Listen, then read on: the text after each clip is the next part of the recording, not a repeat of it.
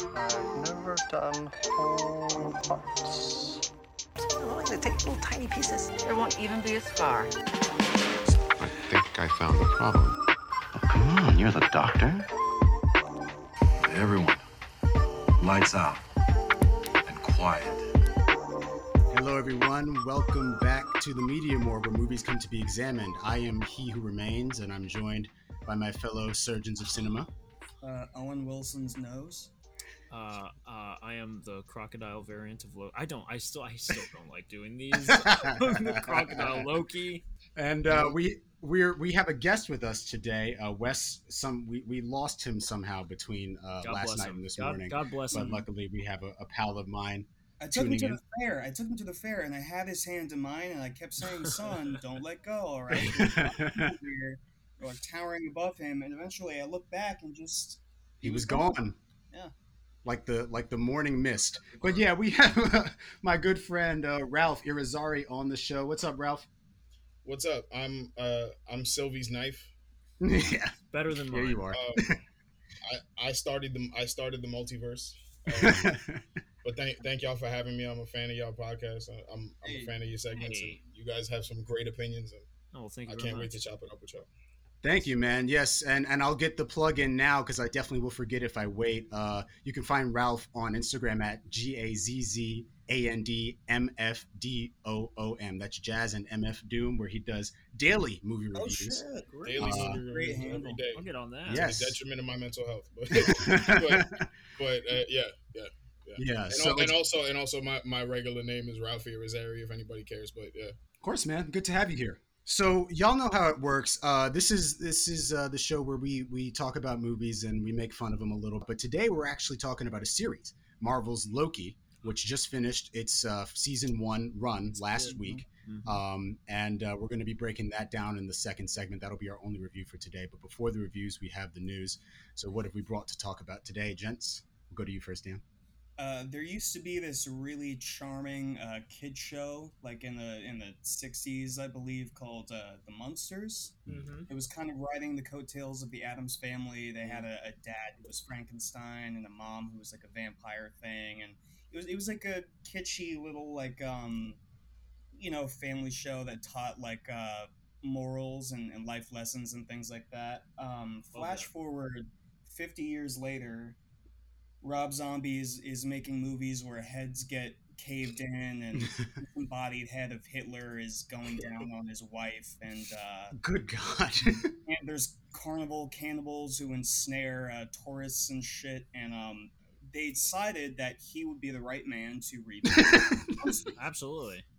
Apparently, Rob Zombie is very passionate about the Munsters. He always has been. Great. But the last time Rob Zombie was really passionate about something and they allowed him to touch it, he turned Michael Myers into a redneck who was evil because his mom was a hooker and his dad was great.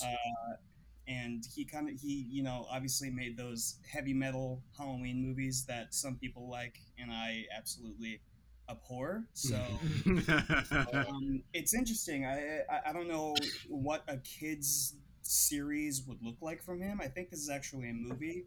It's very jarring to me. It's a very jarring development. Yeah. We've talked a lot on the show about the sort of the resurgence of that whole 80s fad with like Stranger Things and kind of seeing a return to form with that. Ralph, you seem pretty excited about Danny talking about this. You have thoughts? Yeah, because I'm a huge Rob Zombie fan. Have you seen all his movies? Yeah. A friend of mine, me and a friend of mine over quarantine, like while it was winding down, we went through like every movie of his that I hadn't seen like post his Halloween 2. And he makes these for like no money and just gets friends to be in his backyard. Like, he's very much the Guillermo del Toro you don't want to hang out with. But I guess.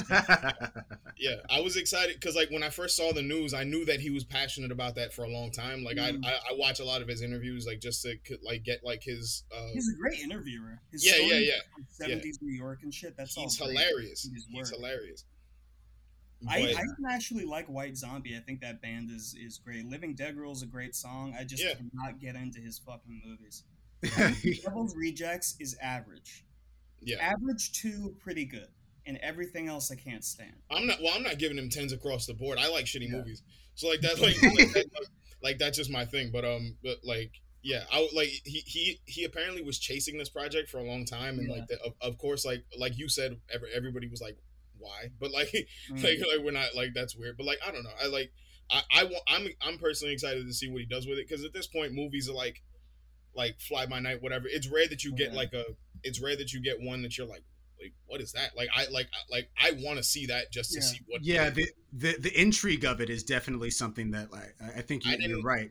I didn't even like the Munsters as a show. Like I didn't like that type of. I didn't like the Addams Family either. I was just like, oh, they're goth, but it's funny. Like I didn't care. But like until the movies, but like because everything that gets announced these days in a way you're almost expecting. You know what I mean? It's either a reboot or a remake of something. So like, or it's like a new tentpole. But this idea of Rob Zombie of all people wanting to redo the Munsters is like so wacko that you almost have to see. While we're on this subject, I was reading an interview with him a couple days ago where he was talking about like the 5 worst movies he's ever seen or something. And he listed that Gus Van Sant remake of a Psycho. Where for those of you who don't know, it's shot for shot. It's the exact same movie with Vince Vaughn. And it's got color and stuff. And he says in the interview to take a perfect movie made by a genius and ruin it. Essentially, is what he's saying. It's insane to me. And I'm sitting there like, bitch, you did that with You did that. No self-awareness. But yeah. Well, we'll see how that turns out. Zach, let's go to you next. What's up with Dune? Yes. So a new Dune trailer just came out. I believe it's the first official trailer. The other one that came out was a teaser. It's been pushed back. I am very interested in it because I love the director. Danny, remind me of his name from Blade Runner 2049. Denis Villeneuve. Yes. Villeneuve. I've avoided saying his name because I know I'll mispronounce it. So I really love that director. I love Blade Runner 2049 and like Prisoners and other stuff that he's done. But anyway, I'm very interested in it. I think it has a really cool cast. It also looks very boring in terms of the dialogue, and I think that might be the culture with Dune. It's like these really elevated characters. Zach, are you reading the book right now? I am. Right? I just started the book, and but that's what I was gonna say is. I was surprised when I started reading the book how much life these characters have. They actually have big personalities. And in the trailer you get Timothée Chalamet being like, Dad, what if I'm not the future of House Atreides? And then in turn, Oscar Isaac, who is a charismatic actor, is like, you'll still be the only thing I ever needed you to be. It's just, you're getting these really like flat, understated performances, which I'm sure is, intentional. There's a lot going on. At the same time, you have these incredible visuals. So I'm wondering how it's going to hold up. I know this movie is going to look amazing, but at the same time, is it just going to bore the shit out of most people? So I guess we'll see. I'm watching it right now on silent, Zach. I didn't get a chance to look at the full thing. And I mean, no one can ever take away Denis' eye for visuals. The guy is like, I mean, is this Roger Deakins on this? Yes, I think so. I think so. Yeah, and their collaborative energy is all over this. It also definitely and like we've talked about this on the show before, Dune's influence on Star Wars is not known by a lot of people. This 100% looks like these new Star Wars movies too. How much do you guys know about the cinematic legacy of Dune? Because I've never actually read the Herbert novel, but I know a lot about the cinematic legacy. I was watching Ralph, you might be familiar with this. Do you know about Jodorowsky's Dune? The one I was before you got on, I was just telling Zach that was the one, right, where they turned the script in and they were like, yeah, this is going to be 10 to 12 hours long, and they were like, no, it goes even further than that. No, yeah. It was going to be I watched. It was going to be 20 hours long. Salvador Dali, the surrealist, was going to be in it. Orson Welles. He wanted $100 million per minute, and Jodorowsky fucking agreed. Jodorowsky said, "Sure, we'll give you that." Movies in the 70s. Orson Welles, he said on Orson Welles' lunch breaks they would drive him to 5-star restaurants and get personal chefs to make meals for him every day as long as he was on the film. But Orson Welles, the big fatty. That's why, because he fucking ate himself to death. Yeah.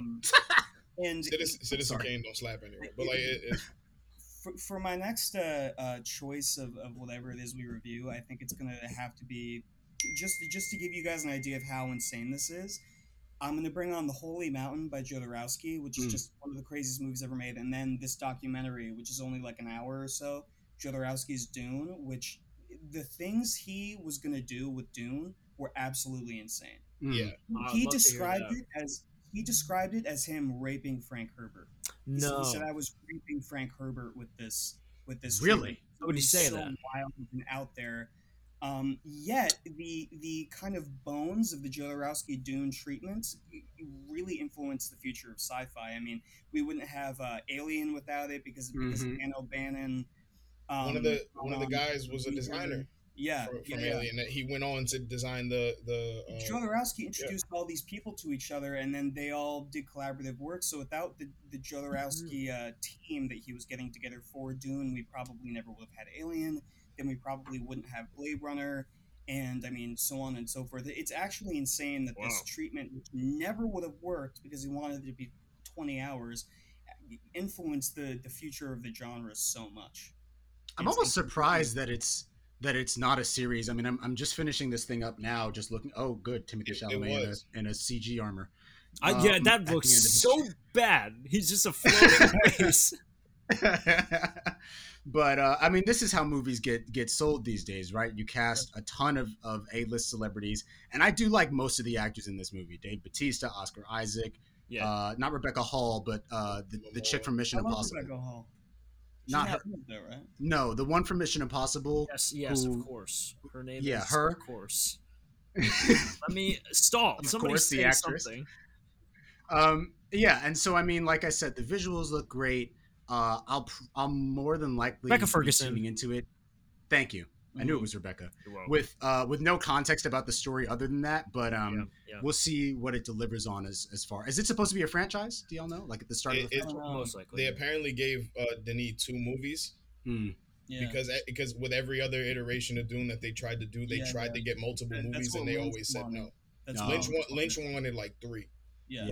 But they said absolutely not. Justin, actually, because you said the series thing, they turned it into a series. Oh, James McAvoy was in it. Oh, that's right. Really? Was it Children I of believe Dune? for the BBC, I think some Children of Dune. That was the one that came after. But they did Yes. like a whole thing. It was like when Stephen King remade The Shining, like himself. Oh my god. It was that kind of thing. Like they tried. It had that kind. It was terrible, but like they tried to redo it again. But it's been done so many times. At the very end of that Jodorowsky's Dune documentary, he goes, and then time passes, and I find out they gave it to David Lynch. I say, oh no! I never read the book. I love David Lynch. He's talking about opening night. His son is like, Dad, we are warriors. We must go see Lynch's Dune. And then so they drag me to the theater, and I'm sitting there, and the lights go down, and bit by bit, scene by scene, I start to perk up because it's awful. It's terrible. It's the worst movie I've ever seen. Imagine the world we'd live in, because like the story was that like Ridley Scott was supposed to direct Dune. He turned it down to do Blade Runner, right? Then David Lynch was being courted by Lucas to direct Return of the Jedi. Yeah. He said no. Have you heard the story about? He was like he took me into a room and he showed me these things called Wookiees, and my headache got stronger. he was like I just got a really bad headache from all of this. And then Lucas took me to this salad restaurant, and I have nothing against salad, but it was all salad. Talking about Wookiees and desert planets, and I said, George, he said I had next to no interest, but I went anyway. David Lynch could not give less of a shit about like a franchise thing in the first place. I can't believe he did Dune to begin with. He did Dune after doing Elephant Man. Yeah. That's like that trajectory is nuts. He did Eraserhead, Elephant Man, and then Dune. Yeah. And then started doing his own thing. Well, Ralph, let's stick with you then, Ralph, because I know that we're talking about indie directors, and I know you had some news regarding Clerks. Yeah. So I just thought it was a cool thing that Kevin Smith finally got the green light to make Clerks 3, because I'm a big like fan of like the guys that kicked in the door for like indie cinema, like him, Rodriguez, Tarantino, like just like the early guys in like the early '90s that were like making guerrilla style films, but then selling them to the studios. I've always been a fan of that approach, like make it outside and then sell it kind of thing. But Mariachi and yeah, Slacker by Linklater and stuff. But I have it physically, like one of my favorite movies. But I just thought it was a cool thing to see, like how it went from like this little like $27,000 movie to now it's like Jay and Silent Bob are like household fucking names at this point, like to a lot of people. So it's like, and to see all of them, like, and the whole cast is returning, sans like people that passed away, whatever. But like the whole cast is returning, which is cool to me because I like a lot of them just didn't want to do it for like 10 years. So like they were like, just don't even count me in. Like they were supposed to do it in 2015, and they were taking the crew from Creed in Philly, and they were gonna do it in Philly, but then Jeff Anderson said no last minute, and he was like, I just don't want to do it. So then it all fell apart. But now like I just thought it was a cool, like from point A to point B kind of situation, how it wound up. And he still like he just did Masters in the Universe, like he still has a fruitful career, but like now it's like coming back to where he like started off. That was apparently not well received. It was not, but that I think that's Netflix's fault for doing that whole part 1, part 2 thing. Yeah. I think they should just drop. Wait, Masters of the Universe, as in like He-Man?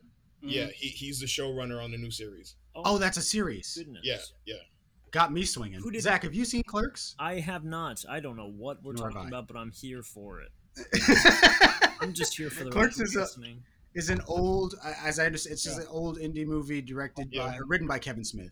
Written and directed by Kevin Smith. It's this black and white bobble film. Yeah. Oh, yeah. It's where like Jay and Silent Bob like originated, like that, like that whole thing.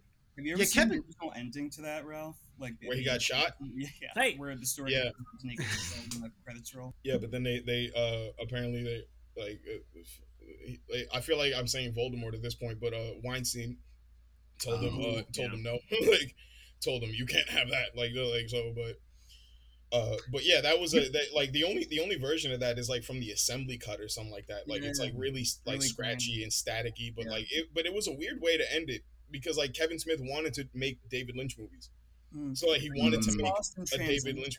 I think it was lost in translation because on paper it's like, oh, that could be kind of funny. It's like it ends with the guy getting shot and then like the credits come on really suddenly, like it's kind of ring and funny. And then you shoot it, and it's like, oh, this is depressing. It just doesn't. It doesn't fit with the tone. It doesn't fit with the tone. Whatever tone. Oh dang it! It was gonna be such a great segue. Can't remember what it was now, but I want to make an effort to catch up on Clerks. There's stuff from that era like Clerks, Freaks and Geeks. That era of filmmaking and TV that I totally missed out on. That I'm curious about. So I appreciate you bringing this to my attention, Ralph, because I think that Freaks and Geeks was nuts. It'll be a journey for me. No, you're good. Clerks 2, Ralph. What? Do you like the second one? Clerks 2? Yeah, a lot actually. I think the jokes and the jokes and the dialogue is a lot tighter, and I feel like that like it just flows a lot better. Like it's easier to get into. Because the first scene in Clerks is a drag. That movie, because the first one people complain that it's like a modern comedy that's black and white, and then the second one came out, people complained that it was in color. Yeah. So. Yeah. People don't know what they want. That's if there's one thing that you learn, I feel like being a fan of anything, like people. Complain about especially with Kevin Smith, they complain about everything he puts out. So yeah.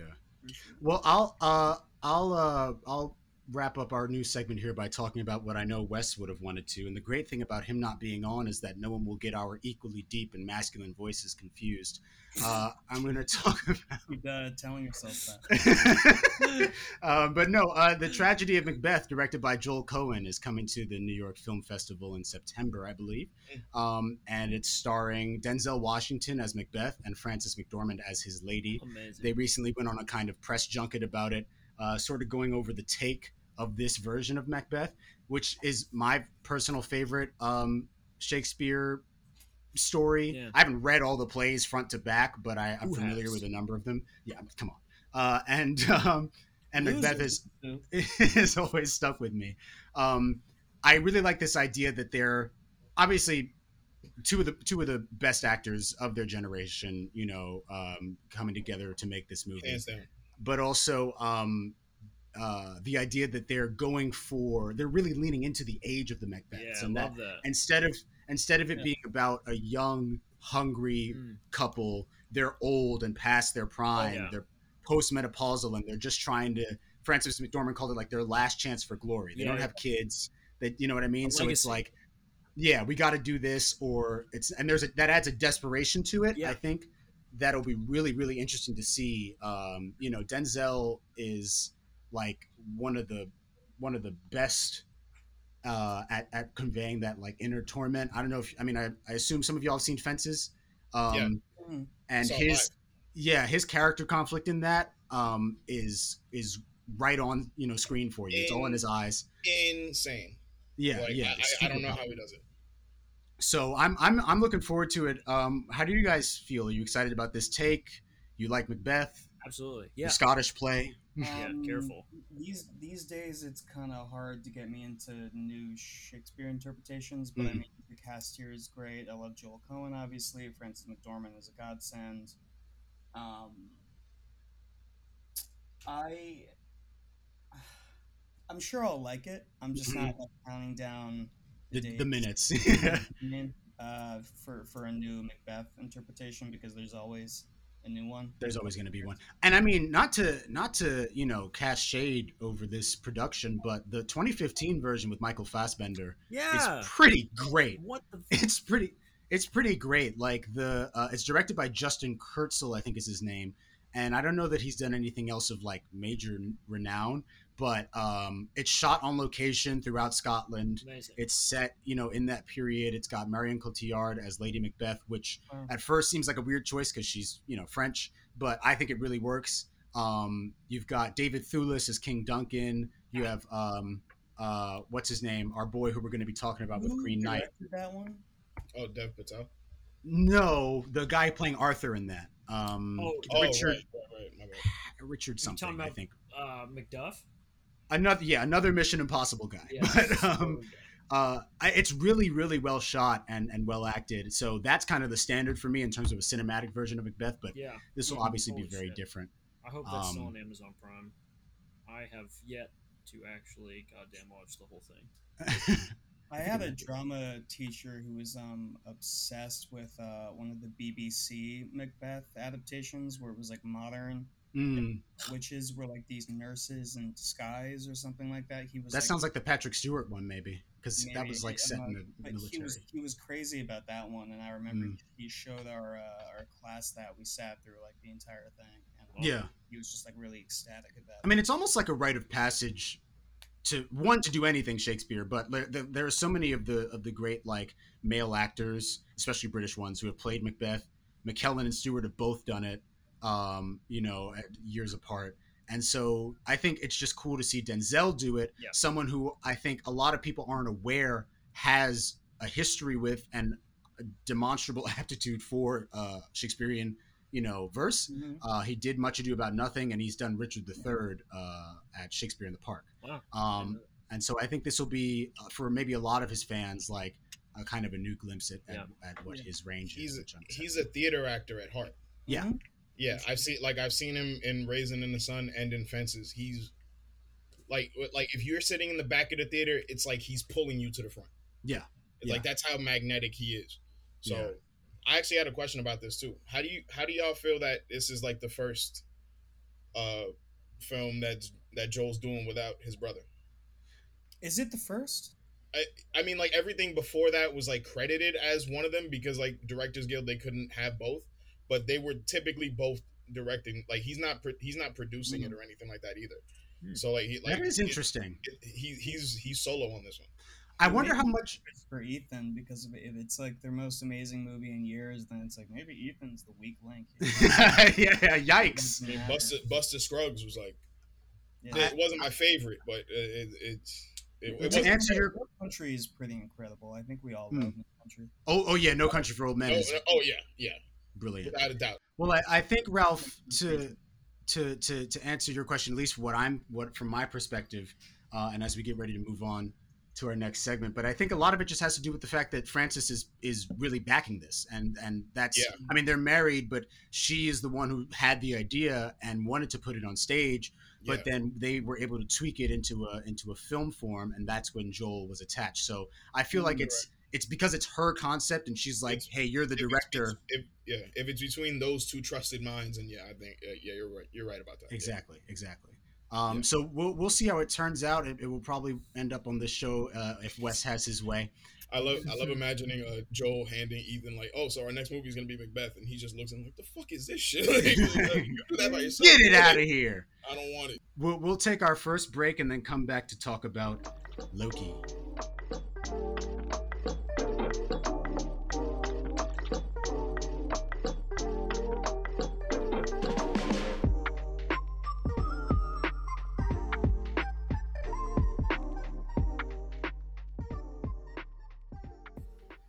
Okay, folks, welcome back from the break. You are now inside the TVA. You've been called up for I don't know, taking You've a been pack pruned. of Marlboros. And we're here to talk about Loki, the series, the latest Disney Plus series from Marvel Studios. It comes on the heels of The Falcon and the Winter Soldier, and before that, WandaVision, starring Tom Hiddleston, Sophie DiMartino, Owen Wilson, Gugu Mbatha Raw, Wunmi Mosaku, a whole litany of people, and of course Jonathan Majors, who we will get to. This is going to be a spoilery discussion, but as usual, we'll drop a warning for you so you can dip out if you haven't watched the series. Right now, we're just going to get into initial impressions, expectations going in, what you felt it was delivered on, what you would have wanted more of, type of talk, and we'll go to you first, Dan. I had low expectations because the Falcon and the Winter Soldier is like pro US military propaganda that's wrapped up in this like unnecessary story about like for some reason the Falcon needing to take on a new identity. Mm, It's never really made sense to me. Like, why does there need to be a new Captain America? Captain America's one guy, and like you mm, have your own identity. Why do you need to take the name? Like, that show really was slow and never really grabbed me. And the final episode is the worst episode of a Disney Plus show, I think, point blank period. Good lord. Terrible final act. Uh, so my expectations were low, and then that first episode is really different from what we've gotten in those other two shows. mm-hmm, It kind of immediately is this like high concept, just straight into the multiverse thing, and it doesn't really pull any punches. I mean, it's in its first episode, it establishes that like the Infinity Stones are no longer like an all powerful thing now that the mm-hmm, multiverse is like a factor, and like I just love how like kind of flippant it is about the whole Infinity Saga. It basically mm-hmm, primes you for this next phase of everything being all multiverse all the time, and I'm into that because I love multiverse shit. Hiddleston's great. He's the best he's been in a really long time. Probably the best he's been since the Avengers. They finally give him shit to do. He's not just like a plot device. What is the name of baby girl Loki? Sophia Di Martino. yes. What was the name of her character? Sylvie. Sylvie, yes. They're dynamic. Like a lot of people think it's undercooked. I think it was just perfect because Mm, who else would Loki fall in love with if not an alternate so. version of himself? You know, it just Yeah. kind of makes sense to me. Yeah. Even down to certain things like lighting, like in episode 2 when they're in that supermarket and it kind of has this green dinge to it, and the Mm-hmm, lights are all like flickering on and off. I mean, it just very inspired and like in like weird little pockets of its production, way more inspired than any part of Falcon and the Winter Soldier. WandaVision was maybe inspired like that for its first 2 episodes, and then obviously that show falls off, but this one is consistently good the whole way through, and when we finally are hanging out with all these multiverse Lokis and we're just seeing them like betray each other and like do all the Loki shit to each other, and until it becomes mm, this absurdist comedy. I'm like, it's hitting its stride. Like this is the peak of what a Loki show could do. mm-hmm, So I was very pleasantly surprised, and that final episode is like, wow. mm. Well said. Yeah. Zach, I know you're a big fan of time travel, multiverse theory. We dipped into it a little bit with Tenet, Sure. but how was Loki for you? Did it meet your expectations? How are you feeling? Yeah, I really liked it. I definitely think it was my favorite of the three series. Mm. WandaVision, Falcon and the Winter Soldier. I definitely think it was my favorite. I think it just feels like there was so much thought and effort put into it that doesn't feel as prevalent in the other two shows, just in my Mm. opinion. Yeah. Yeah, I think it looks really cool. Like I love when they're on that moon that's like about to be destroyed, like that Yes. little town Yeah. that they made. I think that's all just really great. I think it's really good. I will say maybe this is just a me thing. I thought Hiddleston was great, and obviously he can cry because every other scene, his eyes are just already watering, ready for the take. Mm-hmm. Um, I will say I was surprised at how quickly he feels like suddenly a hero to me. You know what I mean? Like I Mm. thought by the end of the series, I was like, oh, I don't literally recognize this character at all anymore. You know what I mean? I think, and that's maybe just again a me thing. And I know that there's a lot of layers to Loki. There's a lot that he was hiding behind. I think like bravado and mischief and stuff. But I was Yeah. surprised that I felt like he lacked any kind of joy or humor by the end of the series. And Mm-hmm. not that I need this character to stay the same. Like I don't need the Loki shtick forever and ever. Um, but I think I just like I was caught off guard by how like suddenly he becomes like this like really Honorable what am kind I? of guy, Yes, right? this honorable, like chill, level-headed person. Like at the end of Mm-hmm. this, you know what I mean? Like, and I know it's a there's an arc, and I think they do a good job with it. I just think that they kind of obliterated a lot of the elements that he had earlier in the movies, and they could have kept like Mm-hmm. some hint of his mischief by the end. I just think that was Mm-hmm. completely lost by the last episode. But I Mm. loved I I'm loved the interested to dig into that a little more. yeah, absolutely. But in general, I love the multiverse stuff. I love Owen Wilson. I thought he was a really welcome addition to this Yeah. to the MCU. I thought it was great. I couldn't see where things were headed. I was pretty caught off guard by a lot of things that happened in the plot, and so it wasn't predictable. So overall, I liked it. I thought it was great.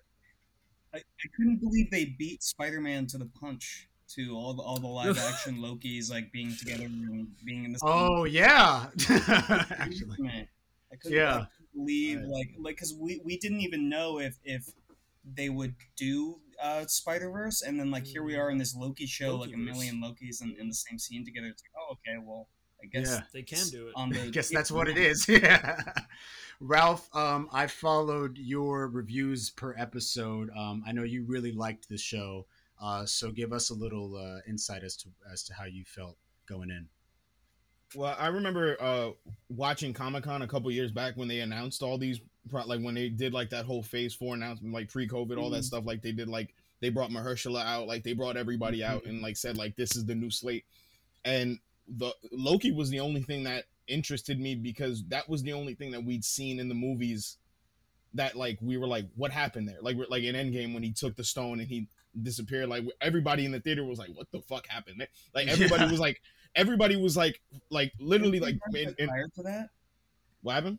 I thought they announced it prior to Endgame, didn't they? The show. No, it was I think there were the rumors swirling around for a minute, but they didn't officially announce it until like July of 19 because Okay. like it was like right after Endgame, so like they tied up all those ends. But Mhm. everybody in my theater looked at that moment, and like me and my friends looked at each other like I want to see that movie. It was Yeah. like I want to see what happened there. But like I thought it was a cool idea but I had no idea what they were gonna do. Like anybody knows with Marvel, like we have no clue once they like before they go into it. But once I saw the first episode and I saw how they were essentially just Mm. taking how he progressed in the films and completely breaking that down and said, all right, let's redo that. And then they just went in a completely different direction, Mm. still kind of like teetering on what he was like going for before he got his neck cracked, but um also like just trying to like build like Zach said, like it was weird how quick he looked like a hero to me. Mhm. Like it was like because like we'd grown up with this character, so like to me I was just like we'd seen Yeah. him God, I guess in a way since It's we have. true. 2011. This Since is really 2011, true. so like that's a decade with an actor as the same. Like Same thing with Wolverine. He's synonymous with that role at this point. Yeah. So it's like so I just thought it was cool. First impressions, I thought it really blew the doors open on everything. Mm-hmm. I thought it really posed a lot of questions that people really wanted to ask. I love how it opened up the whole discussion about Cap going back, because now we might actually see the repercussions of that. Right. And I hope they do, because he's fucking selfish for that. But that's my opinion. But but I just thought it was cool how it was like a build up. And Dan was right about Falcon and the Winter Soldier. I love that show, but also because I love the Winter Soldier movie, and anything that looks like that, I was just like, I'm all in. Just give me all of it. That's what I thought my reaction was going to be. Yeah. And then I was just really... But you're completely right about that, about the speech at the end, and you want a Pepsi, here you want a Pepsi, that kind of thing. I was just like, yeah, nah, once it got to a certain point, I was just like, yeah, I won't rewatch this. I rewatched WandaVision, but I'm probably not going to go rewatch that. But going back to Loki, yeah, I thought it was a cool idea that once Marvel got into just like when they got into movies, they were like, we're just gonna do what we want to do. And the same thing with TV. As soon as Kevin Feige got control of the TV from Netflix, he was like, this is a go. We're just gonna do this. Because really, they can do whatever they want to do. I mean, Marvel has basically won over everyone. They have all the rights at this point, and they have all the rights. And I mean, there's not one person out there who's not following the MCU. So I mean, you can make stuff that's kind of hard to place in a chronology, and yet people will go out of their way to do their own independent research to be ready to watch it. And you can't say that about any other franchise. It's invaded pop culture. People know what Thanos' snap is without even seeing the movie. Mm-hmm. They know about that. They know about these heroes, and at least the actors that portray them, because they got A-listers, they got Oscar winners. So it's they know what they're doing. So it's it's at this point now, it's they're gearing up to really do a lot of stuff. I hate the way they're handling the Spider-Man thing, because you literally had Alfred Molina come out and say this is what we're doing. Yeah. Also, there's the fact that they keep trying to sell toys. I'm sure it's Sony more. God, I hate that. The fact that it's Sony though. There's a new suit that just looks ridiculous. Horrible. like Doctor Strange built it. Doctor Strange infused his suit with magic. Yeah, and also the more I see that. Yeah, I mean, I guess this is what you've all touched on is really interesting. I think this is going to be a cool convo. For me, I'll start with my initial impressions, my expectations going in. I got really tired of the Loki character, man. I was over it. Yes. I like Danny said, I think the most interested in that character I've been was Avengers. Thor and Avengers, he's so he's so engaged and he's so in it, and he gets this character, this bitter, adopted kid who just wants to be appreciated and noticed. And so then they realize, oh, he's a heartthrob, so let's put him in everything. Literally. Let's sleeveless hoodie and let's get him in the least clothes possible. Yeah. Even at the beginning of the series, he's shirtless. Flip his hair. Let's do all of that. Exactly. And he has these. What I was nervous about going into Loki is that he because his death in Endgame, even though it's the third time he's died, is very impactful. Very impactful. You will never that theater went silent. Yeah. That was for a person that we're supposed to not like. I mean, after Ragnarok, he had kind of turned a corner, so he had become that likable. But my whole theater was he worked. He worked to get it, which is why.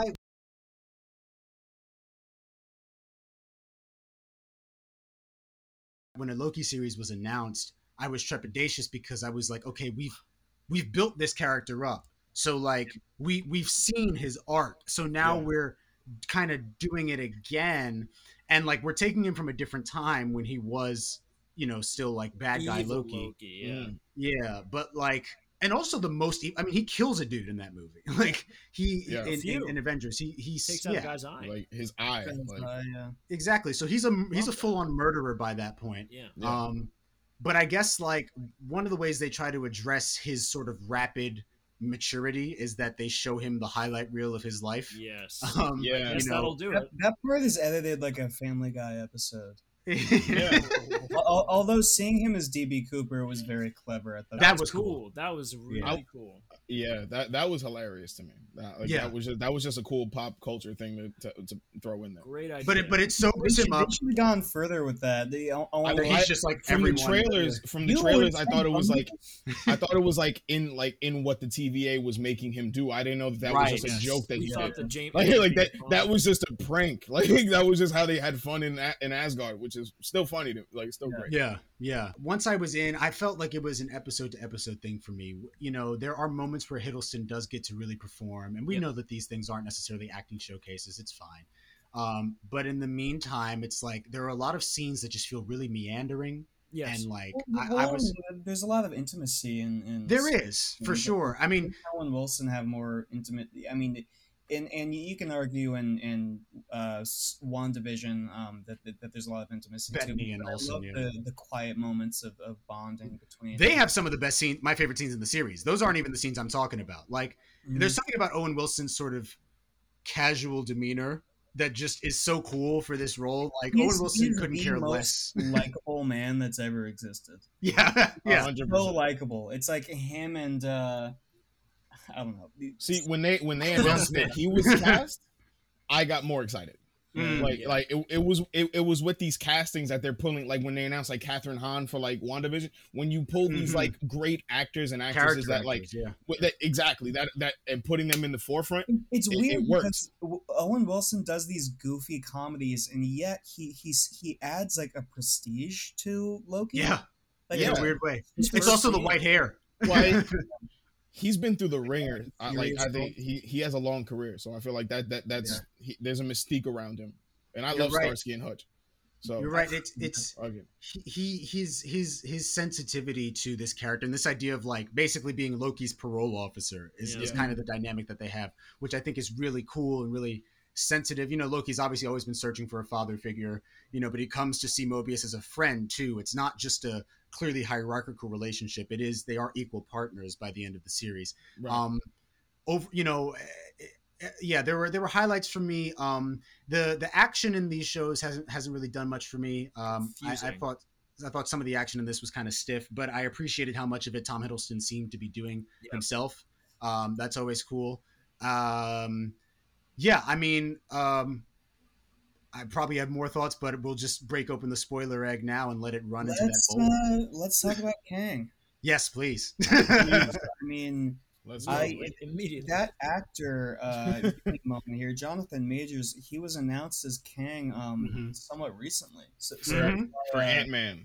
Yeah, that's why seeing him in this kind of blew my mind, because I mean he was announced. This is like the quickest like that a character has shown up post like casting news in the MCU. I didn't think they'd shoot that load that quick. Yeah, I genuinely thought that they would just make us wait until like 2023 whenever Ant-Man comes out. But like, when those door opens, like because when I was watching it on my phone because I was at work. But like, I had to like pause it and look, and I was like, I was like, no way. I was like, no way. And I had to like go back, and I was like, oh yeah. I love Lovecraft I've Country. always loved the Conqueror, like as a character. It's so cool. Yeah, like I've always loved that character. I loved what they did with him in Avengers Assemble, that animated show from a few years ago. They kind of remember that. They kind of hype him up on like episode 3, and then he doesn't show up until like episode like 30. So the whole time we're waiting for Kang, and it builds up this anticipation for Kang. And the MCU was doing the same thing, because now the anticipation is for his doubles across the multiverse. Yes, his variants. Kind of come in and be nastier than the OG. For sure. So we'll get real nerdy, real geeky on this one, because one of the things I remember, one of the points I wanted to make earlier is that sometimes you feel like Marvel shoots themselves in the foot, right? Because they put out all these announcements ahead of time so that we're expecting. I mean, for God's sake, Doctor Strange is called Multiverse of Madness, and that was announced in a year and a half before 2018. before Loki That's why I was so surprised that like Loki is beating all these movies to the punch. to the It beat punt. Spider-Man to Yeah, the punch. It beat Ant-Man to Kang. It beat Doctor Strange to multiverse stuff. Like, yeah. and And I how didn't expect any interesting, of that. how funny is it? I saw this comment that said like Loki is now responsible for bringing in this the second major antagonist for the Yes. MCU. He was responsible for Thanos in a sense, and now he's kind of unleashed Kang. I mean, Sylvie Yeah, did. that's Yeah, nuts. yeah. It seems like what's happened is they've the role we saw Jonathan Majors portraying in that very cool finale where he's just acting his behind off, is Immortus, So who great. is the Yeah. oldest, he's the most powerful but least evil version Yeah. of Nathaniel Richards, who He's is like Kang's What alter ego. he's like Fuck. Yeah, I don't know so any of this. get ready. he's like more you akin guys to like the see, Watchers, at least that Yeah. version. Yeah, yeah. Did you guys see The Last Black Man in San Francisco? Yes, I I did. did. I did not. He's Incredible. beautiful in that movie. Yeah. He's beautiful. That's why his casting really excited me because I thought that movie was so underrated. And there's a part in that for those of you who haven't seen it where he's putting on like an acting showcase for this like Yeah. group of people who couldn't Yeah. care less. He's basically passing out tickets and flyers to let like strangers in and watch this one man show he's putting on. Yeah. And his if I remember correctly, his costume is kind of like sewn down the middle to like be the two characters, and he's turning to the left and being the Yeah. one character, and turning to the right and being the other. When I used to do speech and debate in high school, I did a similar thing with like a one man show scene. It just kind of reminded me of like being young and being like in love with acting. And he has like this enthusiasm to everything he does. I mean, it carries over, it bleeds over into Loki. I mean, when he gets up on the table and he just looks like an excited little kid. I mean, so much there's so much potential in his characterization and how much Yes. energy he has. He could easily usurp Thanos and even Loki, ironically, as like the villain of the MCU. He just has that energy. And, Yeah. and Thanos is obviously stoic. Loki is a little trickster and stuff, but like Kang is fun to watch. What's interesting also is that they've given him a role where he can play 7 versions of the same dude with varying personalities, right? There's Rama Tut, who's like the old Egyptian conqueror. There's then like you obviously Nathaniel have Richards and you have Kang himself, who's the main one. And you even have Iron Lad, who's a younger version of the same. which is something that apparently they're doing. Yeah, like that, like because they're doing, what is it? Ironheart. They're doing Riri Williams. Williams. They're doing that series too. I didn't know that.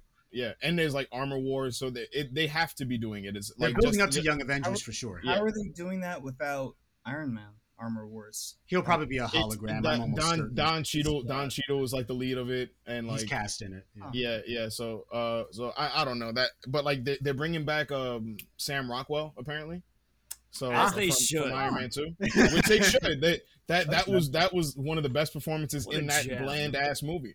So like I almost feel like the MCU is like getting is getting exciting again with a lot of this stuff. They're bringing Abomination back. I wish for Shang-Chi. I wish that Downey was around for it. Yeah, for sure. But then he would just like continue to mess things up probably. How do you mean? Like the Tony Stark character, like Tony Stark character, because he's always like creating his own villains and just do like. Sure. I'd love to see him in Armored. No, Wars. Yeah. It seems like the plot of Armor Wars is going to be Cheadle trying to keep Iron Man tech out of the wrong hands, and then Ironheart. I don't know which comes first. Maybe Ironheart comes after. I think Ironheart comes after. It should come first because that wouldn't make sense to have like. But you could have more Iron Man-esque characters and you just choose not to. You choose to cross over before the one character. Yeah. They fumbled that whole transition. He's supposed to be he's supposed to show up in that series too as like her mentor in the ways of Iron Manning. Don Cheadle, that is, as Rhodey. So we'll see what that looks like. Okay, so first lesson. Here's how to not get shot out of the air. Here's how to keep your leg. Here's how to not get paralyzed. Here's how you keep your legs. But yeah, I what you said, Dan, about like Loki kind of beating these other shows to the punch. These other movies. Let's dig into that a bit, because when Into the Spider-Verse came out, it took everyone by surprise. Like, I don't think anyone was expecting that movie, and no, I definitely wasn't expecting it to be as good as it was. It's become one of my favorite superhero movies, period. Literally. And actually animated overall. Not until I saw what it looked like. Yeah, and so when after that happened, that's the first to do it. But I mean, the potential to you is that we're gonna get Toby, which is so exciting to me, and which was floated around for the animated thing. Yeah, and the only reason I bring that up is because it set a bar that's going to be a little bit difficult for this MCU version to meet. I mean, obviously we have that fan satisfaction of seeing the older actors return to the roles, and I know we all love Toby, and maybe we're a mixed room on Andrew Garfield's take. And granted that we're dealing with multiverse stuff in the new Doctor Strange movie, and it's been confirmed that Sam Raimi brought on Bruce Campbell for a few scenes. I wonder if he's finally playing Mysterio? In that Doctor Strange. He may as well. Well, I mean, they literally have torn up the rule book, right? Really so you can explain anything away by saying it's just another version of this guy. Because it was confirmed. Bruce Campbell basically leaked it that he was in London when we were filming. For April Fool's Day, I thought it was funny. He posted a picture of a script. Oh, yeah. And it was Strange meeting Ash, and he was like I'm looking for a book. He was like, which one? And then they just ended it. I was like, that's never gonna happen. But if it did, I don't know. My heart would melt. Ash would never show up in the MC. It just wouldn't make sense. Gotta change. No. It's probably too. It would be beautiful. Crazy. It would have to be like we don't name him. He's just like a guy that's like kind of like that kind of thing. But. I mean, Ash shows up in Marvel Zombies. They had the rights to. They had the comic rights. Yeah, an Evil Dead comic at the time. Marvel was publishing one, and Ash shows up and kills zombie Iron Man and zombie Wolverine and stuff. It's gonna be that's gonna be one of the What If episodes. It looks like some take on Marvel with Ash. Oh no, not with Ash. It's the only way that Bruce Campbell would play Ash again. I'll tell you that if it's animated. Oh my God, I was watching this documentary just dropped yesterday. Ralph, do you know about this? It's called Hail to the Deadites. It's about Evil Dead fandom and how crazy Evil Dead fans go at these like conventions and stuff. And Bruce Campbell, like towards the end, he like confirmed that he will never play Ash again. And like the documentary is so much like after the TV show, he was like, even before the TV show was the thing, he was like, I don't really want to do that. But then now it's like they're doing another movie for HBO Max. Yeah, no, Evil Dead Rise. Whatever. Well, let me ask y'all on the subject of actors who have sworn not to come back. What are we thinking about like Hugh Jackman or like any of these kind of? I saw those posts. I don't see it happening. I saw those posts. I think. Well, we don't even have the MCU X-Men yet, so like that's true. It's been, but the fact that they're doing all the multiverse stuff now. I feel like that's at least his way in. But I've been saying this for a while, like since Logan and since like he hung it up and everything like that. There's nobody else that could play that character, at least for like a couple years. To me, well, there's a few guys, but I mean, we don't want to see Hugh come back, obviously. Yeah, you could find a few fellas, but I think what's different about Hugh Jackman than even Robert Downey or Chris Evans is the length of time he had, the time he put in that role. 17 years. 17 years, which is just like it's unprecedented. He set the standard, and so it's not that like because I could see even if he hadn't been Punisher, apparently not that those things matter, but I could see John Bernthal doing it. I could see like what I mean. There's actors who could fit the bill. Let's get a short guy. But that's what I was gonna say. It's like 5'3". Who's that actor? Get him young. From True Detective 3. The oh yes, Dan. The season with Mahershala. Season 3. Yeah, that guy looks like he's really good. Steven Dorff, right? Yeah, I think so. Too bad he trash talked the MCU. Yeah, I was just about to say that. That was my first. The guy from Blade has a all-star opinion on cinema nowadays. That's great. Yeah. Though it kind of gives you cool points if you trash talk Disney. And also that also doesn't matter because Ethan Hawke did the same thing, and then he's in the Moon Knight series 2 weeks after that headline goes live. Yeah. Martin Scorsese is going to show up in Spider-Man 5 when the check clears. Martin Scorsese is going to direct Spider-Man 5. Yeah. I found myself wondering about that. I was really interested in. I mean, now that it's just so funny that yeah, the first time we heard Kang's character announced, it was in relationship to Ant-Man and the Wasp, and everybody was like, we do not care. Which which has just started filming, and now it's people. like both that and WandaVision have set up such an avalanche of like plot mess for Doctor Strange that I'm truly wondering what that movie's going to look like. I'm going to tell you guys right now, I'm seeing Ant-Man 3 for Jonathan Majors. Definitely. Well, for sure. Like immediately as soon as he came on screen, I was like, well, I'm buying my tickets now. Yeah. It's the only one I've ever been excited for. Yeah. Saying something. Yeah. That second from Marvel, one was especially. abysmal. I mean, I know Justin, you and me saw it with Amir, and at the time we were just having fun. And then like a few hours after the movie, we were like, yeah, it was like whatever. I forgot what it was about. The same What day. About Ghost, right? About some chick that's like stuttering a lot. I don't know, man. You got to speak. They wasted Lawrence Fishburne. Lawrence Fishburne. Quantum Realm. And then huge deal. Michelle Pfeiffer comes out of Quantum Realm, like eyelashes out, dude. Eyelashes freaked out, makeup already. Like, where'd she find makeup? I was like, all of it. And towards the end, because they're just putting the word quantum in front of stuff. They made that joke. And it was mostly from Michael Douglas. Like, Michelle Pfeiffer looks so checked out. Out of there. Like a quantum whirlwind of some proportion, and she's like, her eyes. It's like, dude, who cares? She does not fucking care about this shit. I wish Edgar Wright would have stayed on that. Oh, he at least would have made it fun. We can only imagine. I mean, now they have. He's been saying that since he's getting paid off those movies now anyway, because like it's his story at this point. So like he gets like a story credit or something. You get cool points to me if you're not doing Marvel or Star Wars stuff. I mean, because Disney owns everything, and if you're still trying to be independent and do your own thing, and you're never doing a franchise property, I really appreciate that. Honestly, that's why I was shocked at the Sam Raimi get for Doctor Strange. I mean, like that, like he had always like teased it, like that was one of his favorite characters, but Marvel was like notorious for not going after established directors. That's kind of deserved, because where would he started it? That's what I'm saying. Where would we be without the Raimi Spider-Man? Yeah. Right. And I mean, in a way.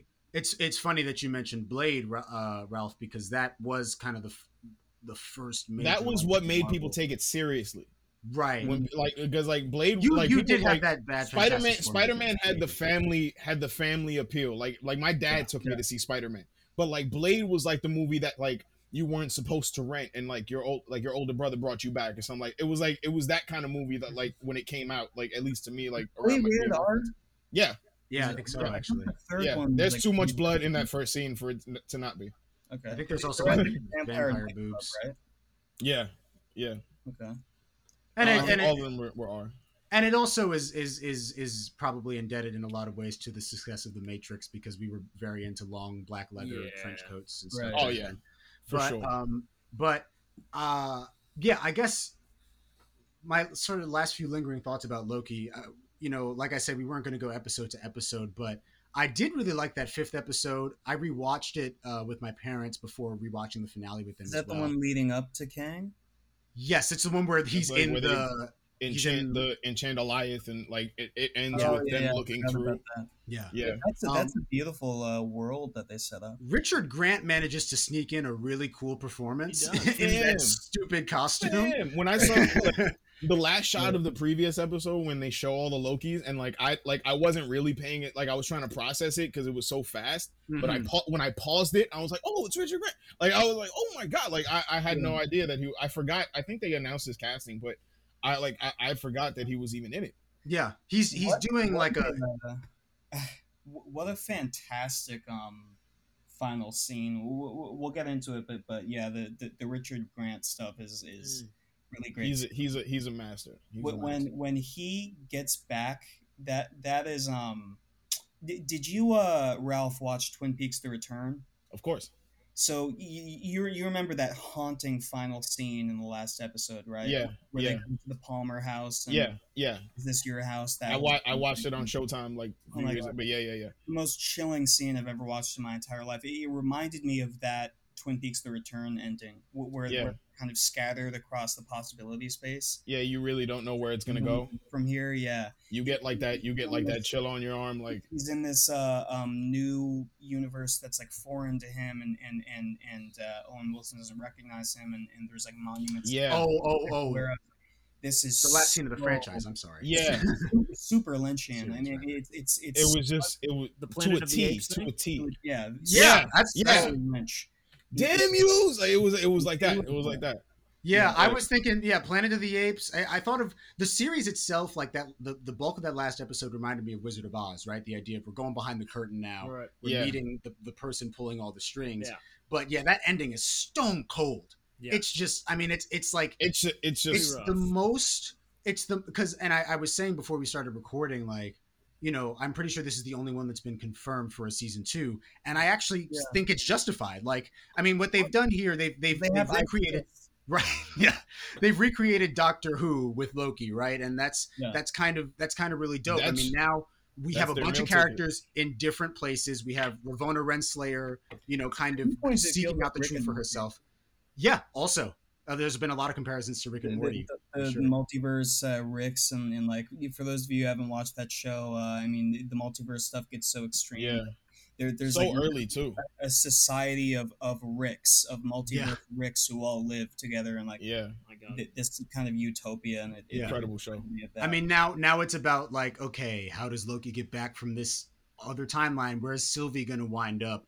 And just to talk really quickly about their dynamic, what I thought was really interesting was this idea of like, you can't trust anyone and I can't be trusted, right? Like, how do we form a relationship with each other when, first of all, we are each other, but second of all, we have inverse trauma? I mean, like, say what you will about the algorithmic process that makes these films from Marvel, but like, they do every now and then try to sneak some themes in here. We talked about how WandaVision, not we on the show, but people have talked about how WandaVision tries to deal with grief. Obviously, Falcon and Winter Soldier is going for the racism card, which, to middling effect. But with really about that.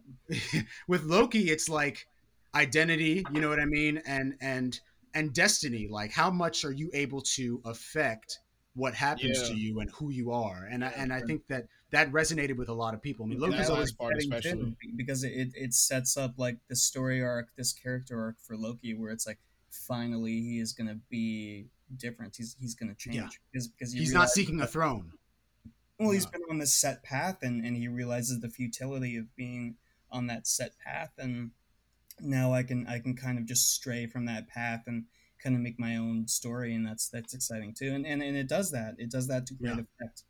Yeah, 100%. Yeah, man, it's a really interesting show overall. The more I talk about it, the more I like it in hindsight. But we can, Zach, I don't know if you had any other thoughts. I know we talked a lot, but if you had anything in closing before we rate it. Yeah, I mean, I appreciate what they did with that ending too. I think it was a really strong way to go, just like unexpected. They built up this friendship between him and Owen Wilson to the point where he hugs him, and it's a very genuine like thank you. Only for that last moment when he desperately needs help for Owen Wilson to say, "Who are you?" Which is gut wrenching, and that's like I guess a theme with Loki is like when he finds like any semblance of happiness, it's kind of ripped away from him. Like when him and Thor like finally reconcile at the end of Ragnarok, he gets his neck broken in the next movie. So I think 10 minutes later. Yeah, I think that's a great theme to keep up with, and it really sets up an exciting season 2. I wonder how it's going to deal with like the movies that come between seasons. You know what I mean? Like if it's going to be concurrent. They know that people follow these things so closely. I doubt that they'll have to explain or recap. They killed me with that when they were like, oh, like when people asked, oh, what's required viewing? Like people are gonna watch it anyway. Like people are gonna watch everything. At this point, you could have 2 shows going at the same time, and you could have the next episode of which is probably what they're heading towards, because they have like 3 more that haven't even come out yet that are supposed to come out this year. Follow this really closely. You know what? I'll say this, Zach. Because they've tried this before. Like, obviously the Netflix stuff was originally pitched as like, this is it, guys. We're bringing them in. That didn't happen. Then they had Agents of Shield, which Right. was like, I remember people trying to convince me, "Oh, you have to watch this episode of Agents of Shield." Yeah. I'm not. Absolutely not. I'm not I'd, tuning ra- into Not that. I'd I rather you paint me into a room. Feige even watched that shit. No, he probably No. didn't. But now Fuck. they really have made it that these Disney Plus series are indispensable to the overall franchise, Yeah. and like you are going to be straight up confused, you know. If And you don't- and I know that some people don't like that, right? I mean, the even before they started doing TV shows, MCU did have a sort of television model, right? The movies were more of a serial arc For Yes. sure. Yeah, than they were independent. they So were it's like like episodes. Yeah. Infinity War was like a season finale. exactly. right. And so a lot of people, you know, a lot of people who talk about like film in general are like, well, that's not great because I have to watch 17 movies to get this one. But it's also like, this is what they're doing over here. Like, get with the Yeah. program. You know what I mean? It's not Comics are. exactly. You wouldn't pick up issue 55 and be like, Yeah, you know what I it's mean? it's very true to the original formula and like how they told stories like in the days of when people read comics and stuff like that. In that old like Stan Lee, Steve Ditko stuff, even up until like the 90s, I don't think they really do it anymore. But I mean, you would be on issue 128 of Web of Spider-Man, and there would be a reference in the comic, and then a little box in the bottom. Mhm. Yeah. The He's footnote. referencing issue This issue, yep. 7 of Incredible Hulk, Which they know I Yeah. didn't have. So But wondering that's about the that. whole thing. It's so expansive, and I just found this. trying to get back to the origins of so many of these Yeah. threads. Yeah, 100%. And so Yeah. it's you know, I think you hit the nail on the head, Dan. I think that in a roundabout way, Loki has left me more excited for the upcoming phases of the MCU Mhm. than I had been. I was reaching some fatigue, but for that reason, I'm going to go ahead and give it 5 time looped Lady Sifs out of 7. I'm gonna give it a 8.5 fucked up Owen Wilson noses out of 11. I'm gonna go ahead and give it 8 Thanos helicopter cameos out of 10.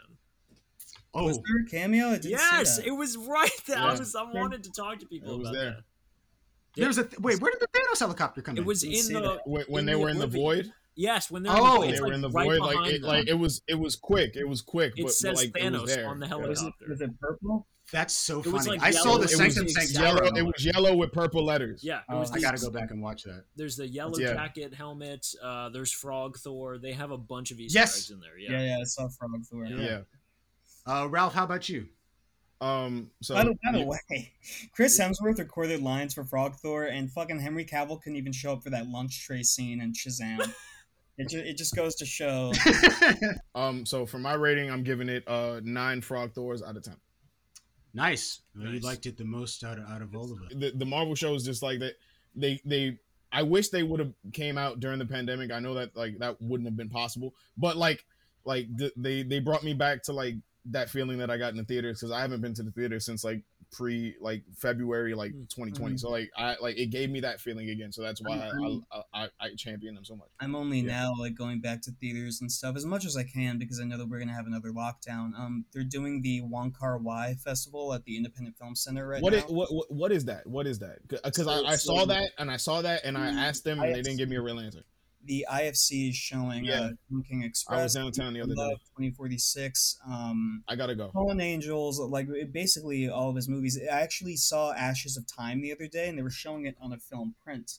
And sometimes IFC does that. Oh. When they were having the David Lynch Fest, they were showing Lost Highway on a film print. Oh, they showed Wild at Heart on a film print too, and that print was super dirty. But I gotta make it down there.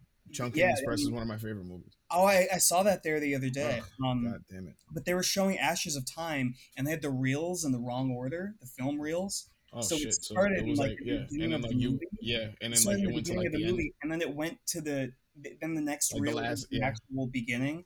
And if you've seen that movie, it's confusing enough as is. It's Yeah, not so to have it like that would just be so nuts. I just thought it was like part of it. I just thought it began in media res, and they had to come in and announce that they fucked up We something. fucked it up. IFC is always fucking I something up. appreciate because I love seeing movies on prints, and like that was something that probably happened a lot back in the day. You'd Yeah. see a movie and it would start halfway through because they fucked up the print, and the guy would have to come out and fix it and maybe refund you, maybe you get like a free bag of popcorn or something. But I'm charmed when IFC kind of fucks up with the physical the physical reels. It 'cause they happened. did the same It thing happened when I with, saw The Irishman. The sound, You know, the sound was you saw it distorted on the for, like, print? No, apparently it was a print, which is weird for a movie with so much CGI. I don't know. I asked, Yeah. yeah, it happened like that. Like 15 minutes into the movie, everybody just got like chipmunk voices. So like, Yeah, everybody was like, "What the fuck?" Like every That's what Sopranos happened fan in in the the Ashes world. of Time. The screen went black and all the voices were like, "Bro, Yeah. I was like, directed by Wong Kar-wai. Nice.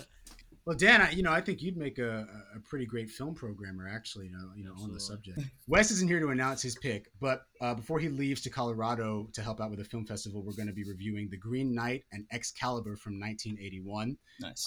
So look out for that. We're probably going to record Saturday or Sunday. But that'll be our next episode. Ralph, it was so great to have you on, man. Thank you so much, guys. Thank you, and for real, let's set up that IFC thing. Let's 100%. Let's get some flicks in. Thanks for Thank you guys for the opportunity. Before lockdown too.